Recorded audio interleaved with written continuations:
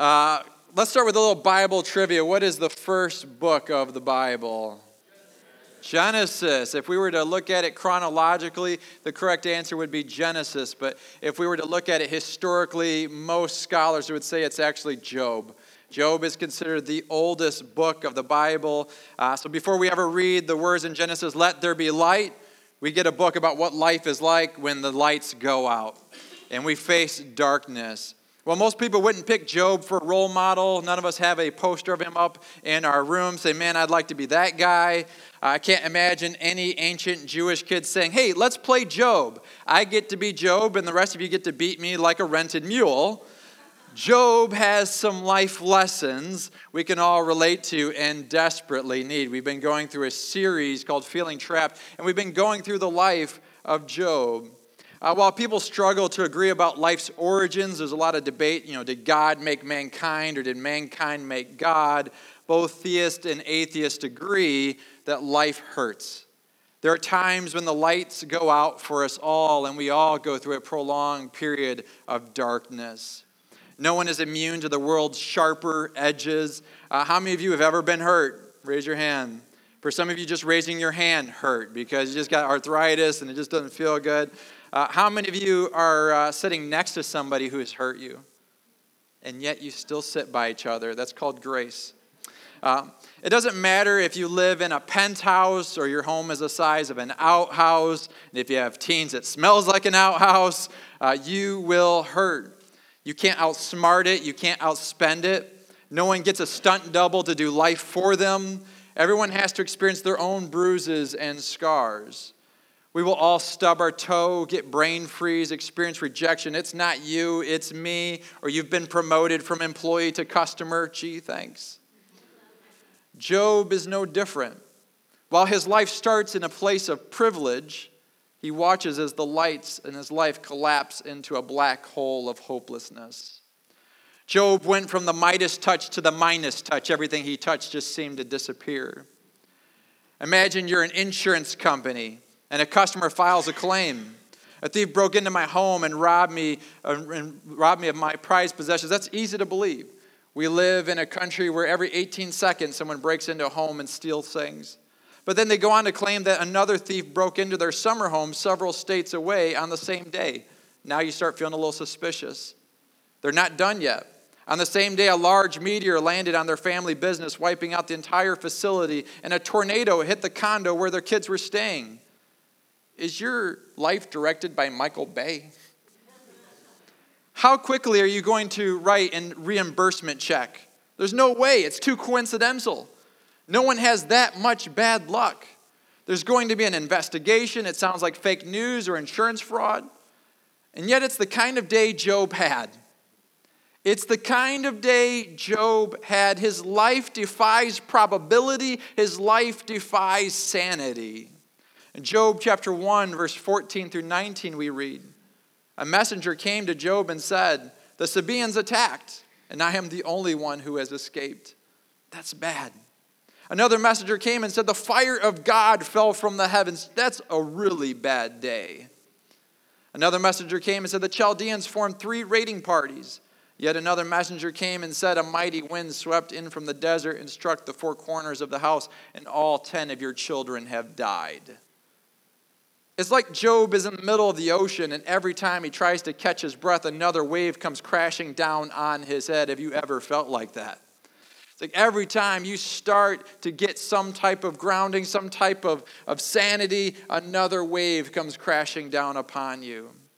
What's your first memory of getting hurt? What's your first memory of getting hurt? My first memory of getting hurt takes place at a circus. Long before the hit movie The Greatest Showman came out. Did anybody see that? Great musical. We decided to put on a show for our families. We sold tickets because getting paid to play is way better than playing for free. I was the acrobat, so I was the Zendaya of our show. While I was doing somersaults at the top of the swing, I lost my grip. I learned an important lesson about gravity and the ground. Neither one care who you are. They treat everyone equally. They don't care that you just got baptized and voluntarily shared with your sister. I landed right on my nose. If I was going to hit something as a kid, it was going to be my face. I am lucky I do not look like Quasimodo today. Blood was everywhere. The show was over. We did not give refunds. I hit my nose so hard it was shifted. One nostril is smaller than the other to this day. It's one of the reasons why I can't swim under the water without manually plugging my nose, or else I take in water. And it's also one of the reasons why I hate heights. I know that gravity can be a jerk. What goes up must come down, and it doesn't always wait for the opportune moment to come down. But here's the point. Pain tends to have a lasting impact. It helps shape how we see the world. Do we see the world as bad with some good, or do we see the world as good with some bad? Job's theology and worldview will shift because of this season of suffering. Some lessons can't be learned from a book or a classroom. Sometimes the most effective teachings come from the school of hard knocks.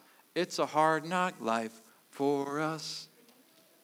I want to talk this morning about 2 unexpected side effects when it comes to suffering. 2 unexpected side effects. The first is selfishness. Everyone say selfishness. We don't know a lot about Job's wife. How many of you guys have ever done a study on Job's wife? Nobody. I imagine, we don't know what her name was. I imagine it was something beautiful like Hannah, which means grace, but it could have been Huldah, which means weasel. We don't know. It's hard when a person's life is sentenced to the size of a sentence or 2. There's no backstory, no context. We don't know her love language, though it doesn't appear to be words of affirmation.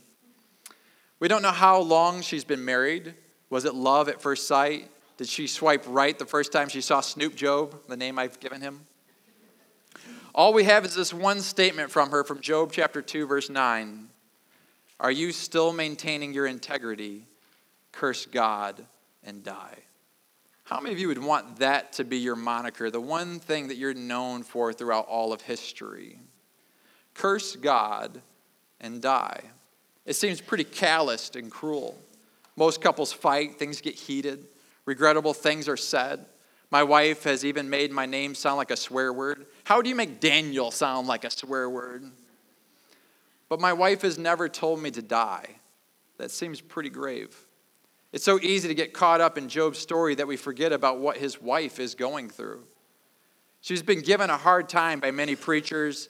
She's placed on Team Satan. Where's her faith? Where's her support for Job? Why did she give up so quickly?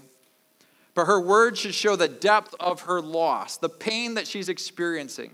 It's called the book of Job, but this is her story too. Think about it. Put yourself in her sandals. She just lost all 10 of her kids. A parent should never have to bury one of their kids. Tiny coffins shouldn't exist. Now imagine losing all 10 of your kids on the same day. These are her babies. No matter how old they were, my mom still calls me baby, and I'm in my 40s. But I love it because it comes with chocolate chip cookies. These are the kids she carried for 9 months. She changed their diapers, nursed their fevers, taught them their ABCs, 1, 2, 3s, do, re, mi's, hip to the hop, she won't stop me's. She prayed for them, dreamed about their futures, imagined their weddings and the day that they would finally move out, and then the day they would move back in, and then they would move out again. To make matters worse, her husband is sick, and it looks terminal. In those days when a husband died, a wife could lose her property. Stuff usually went to the next male relative, not to the wife, to whoever the next male relative was. Women's rights wasn't a thing. No vote, no voice, no value. Her situation looks bleak. She might end up homeless. Many ladies who found themselves in the same position became prostitutes. This is not just Job's story. This is her story. This might be Job's test, but she's cursed by association. There should be some empathy for her. What's interesting to me is that Job will talk a lot about his pain, his loss, his personal injustice, but we never get a prayer from Job for his wife. Did you ever notice that? Not one single prayer for Job's wife. Now, maybe he did, and it's just not recorded, but it is interesting that she's never mentioned. Several speeches about Job, but none about Mrs. Job. And this got me thinking. When we're hurting, it's so easy to focus on ourselves. Our world is smallest when our hurting is greatest. Our world is smallest when our hurting is greatest. But pain is like fear. The more you focus on it, the worse it becomes. The best thing we can do when we are hurting is to focus on someone else. Serve to the extent that we can. You can do good even when you don't feel good. Galatians 4:13, Paul says, as you know, it was because of an illness that I was first preaching the gospel to you. In other words, I was so sick that I had to stay in that town. It wasn't my intent to go there to preach the gospel, but because I was sick, a platform was created for me to share Jesus with you. Imagine you hear a noise in the middle of the night. You get up to check it out when you step on something worse than a bear trap, a Lego. I think Lego is Swedish for ah. Your mind zips through a mental Rolodex of all the things you want to scream, and the song Everything is Awesome is not one of them. Instead, you bite your fist and jump up and down like a thief from Home Alone. You just dare an intruder to try and sneak up on you. They will wish all they did was step on a Lego. Provided you have the frame of mind to pray, who is at the top of your prayer list right now? You. You feel all 200,000 nerves in your foot. You desperately need God's intervention. But the second person you're going to pray for is whoever left that Lego out in the middle of the hallway. When we're hurting, our focus tends to be on ourselves. We're completely forgotten about the noise that woke us up in the middle of the night. And all we can think about is how much we hurt and how can I stop it as quickly as possible. You see, it's easy to go through life feeling like the main character of our story. If our life was The Hobbit, we would all be Bilbo Baggins. If our life was Beauty and the Beast, we'd all be Beauty or Belle. If our life was Winnie the Pooh, we would all be Pooh. Okay, maybe not the best choice, but sometimes our life does feel like Pooh. Let's be honest. We need to remember that our story impacts all the stories around us. We are simultaneously the star of our story, but the supporting star of someone else's story, and the person who doesn't even get mentioned in the credits for other people's stories. Our life is so much bigger than ourselves. Our stories influence the stories of others, and that includes our pain, physically, emotionally, and psychologically. Well, it's hard to think about others when we're hurting. It's therapeutic. In fact, the word hospitality is related to the word hospital. Hospitality is related to the word hospital. When you are hospitable, you create a hospital for others and yourself. Some of my favorite moments in life involves friends and food. Anyone with me this morning? There's something magical when you get around a large table of people laughing. When you host, you feel like a doctor who hands out medicine to all the others while taking a double dose for yourself. Not sure if HIPAA would approve, but God does. It took me a while to recognize how my health took a toll on my family. My youngest became insecure. He needed to constantly touch me. He said it was because I was soft like Play-Doh. Kids are great for self-esteem. You will notice he's not here this morning. But he needed to know that I wasn't going to leave him like I did when I was staying in the hospital. He needed my reassurance. One of my sons said to me, I wasn't as fun anymore. This was hard to hear because humor has always been a big part of my life and family. Believe me, I don't try to be funny. It's just who I am. I was even told once that I put the fun in funeral. Talk about a compliment. I had people laughing so hard, they were crying tears of joy. Old guy, I kid you not, was laughing so hard, dentures came flying out of his mouth, and it was almost a double funeral. It hurts me to see my family suffer. I have to fight to look for ways to help them, to do good even when I don't feel good.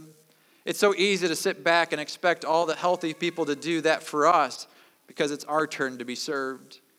Yet Jesus, in his moments of greatest suffering, still looked out for others. He made sure his mom was taken care of by John while on the cross. If there was ever a moment for selfishness, it's while you're on the cross dying, and yet Jesus looked out for his mom and says, John, take care of my mom. He chose to serve. When I got out of the hospital again, my youngest wanted to play hide and scare. It's like hide and seek, but you try to scare the person when you find them. All I wanted to do was veg, but I know that the love language of a child is play. I forced myself to scare the Winnie the Pooh out of him for a while. I worked it in twice. Even with tape residue and missing patches of hair from where the EKG had just been, you see, my kids won't remember everything I said, but they will remember how I made them feel. I'm going to say that again. Your kids won't always remember what you say, but they will remember how you made them feel. And I want them to remember me for being someone who brought them joy. We need to invite people into our story while at the same time investing in their story. We will not always get this right. It's not easy, but it's essential. Job's wife needed prayer and encouragement. Her words were harsh because her world was harsh. There are people in your life who need your prayers and encouragement even when you are hurting. Amen? The second one is fear. When we're hurting, fear begins to creep in because all of a sudden we start feeling like we're out of control and we don't no longer control what's going on. Everyone say fear. Job says in Job chapter 3, verse 25, what I feared has come upon me. What I dreaded has happened to me. Man, that verse bothered me the first time I saw it.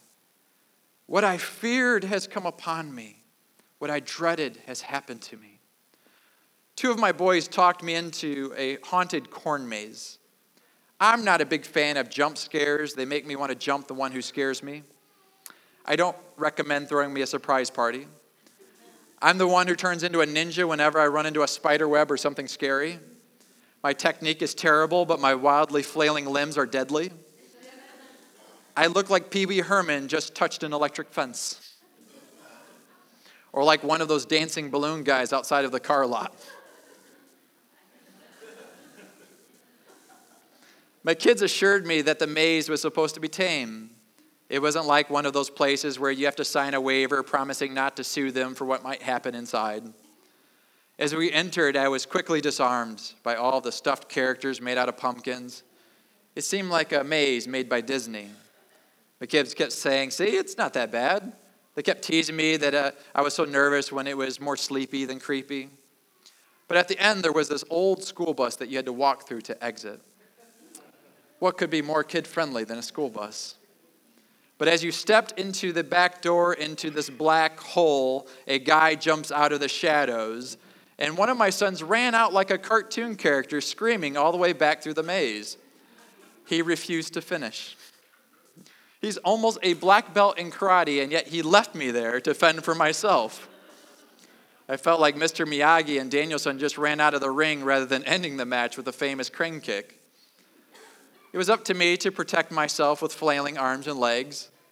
I must have looked like a guy on the shallow side of the pool screaming, I can't swim. We all have a list of things that we fear.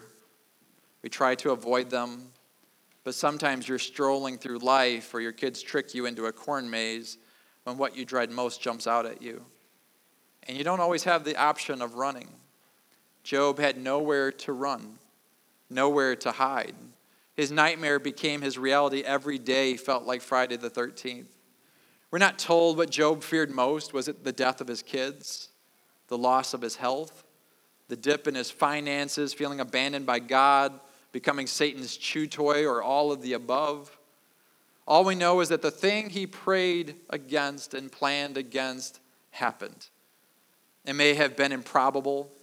There may have only been a 1% chance. A therapist may have said that will never happen to you, but it happened. Job discovered that God is not a guarantee that what we fear won't happen someday.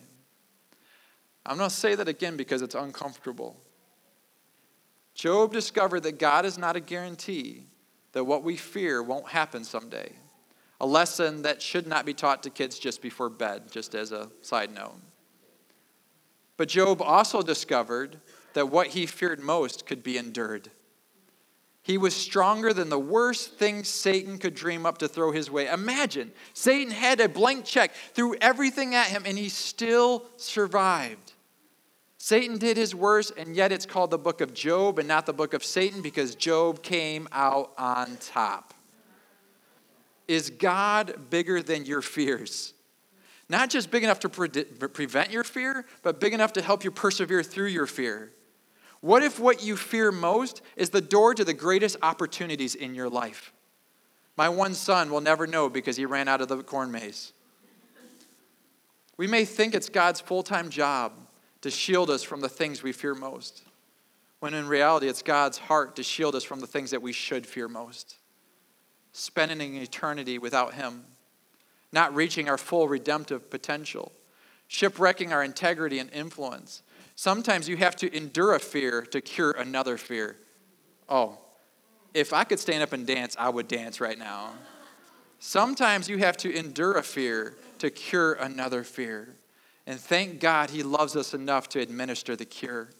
No matter how much we might dread it, no matter how much we might say, God, why? God has a redemptive purpose behind it. I went to a leadership conference earlier this week. One of the things about my hypervagatonia is I get random panic attacks, which is awesome. The conference is about to start. I'm in a building with 10,000 people, feeling very claustrophobic. There's nowhere for me to go when all of a sudden my heart rate jumps up to 120 and I'm sitting still. It feels like Jesus is jazzercising in my heart. When a wave of panic washes over you, everything within you screams, I'm in danger. I need to flee the situation. I'm going to die. It's as logical as it might be. Your mind and body wants everything within you to run, and it takes tremendous courage to sit and let the panic attack run its course. Because if I give in, I will miss out on what's about to take place.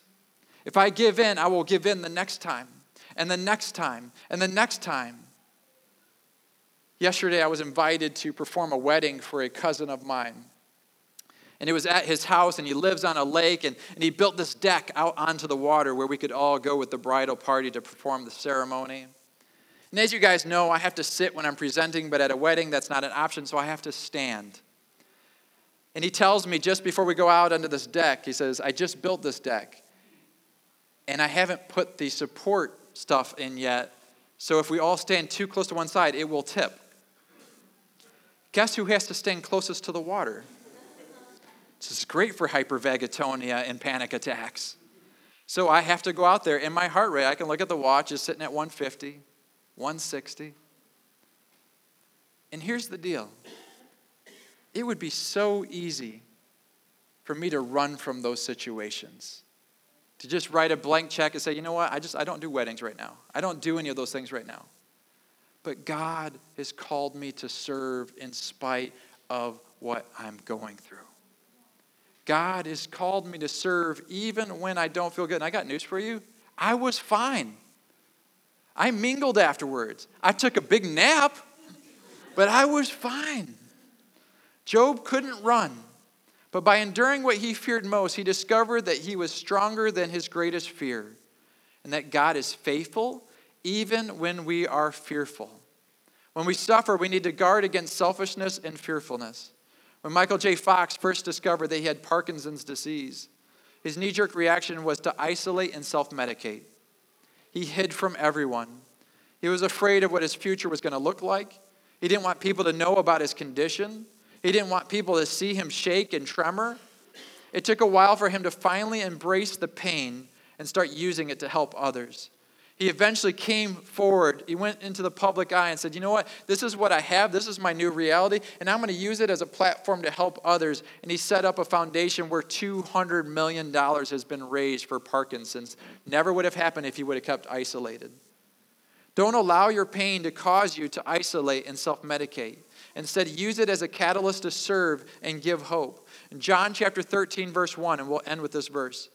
It says, Jesus knew that the hour had come for him to leave this world and go to the Father. He knew the suffering he was about to experience. But listen to this. Having loved his own who were in the world, he loved them to the end. He loved them to the end. While the crown of thorns was placed on his head, he loved you. While he was spit on, he loved you. While he was beaten with a whip, he loved you. While he was nailed to the cross, he loved you. While he took his last breath, he loved you. While he suffered unimaginable pain, he loved you. He loved you to the end. And he's called us to have the same graduate level love that even when we hurt, we still look for ways to invest in and help out those who are around us. Not to allow our pain to defeat us, but to be a platform to bring hope and healing to others. Let's pray. Father, we thank you so much for your presence. Father, we thank you that you can redeem our pain and that you can help us to make an eternal difference in other people's lives. And Father, we place our struggle into your hands and say, Father, use it. God, just like Job never would have chosen to go through what he went through, God. Those months of agonizing suffering. And yet if it was not for that, we wouldn't have the book of Job, which gives so much hope to others. And God, some of us, we've had to suffer greatly, but you're using it in a redemptive purpose to bring hope to others. And we thank you in advance for what you're going to do. In your name, amen.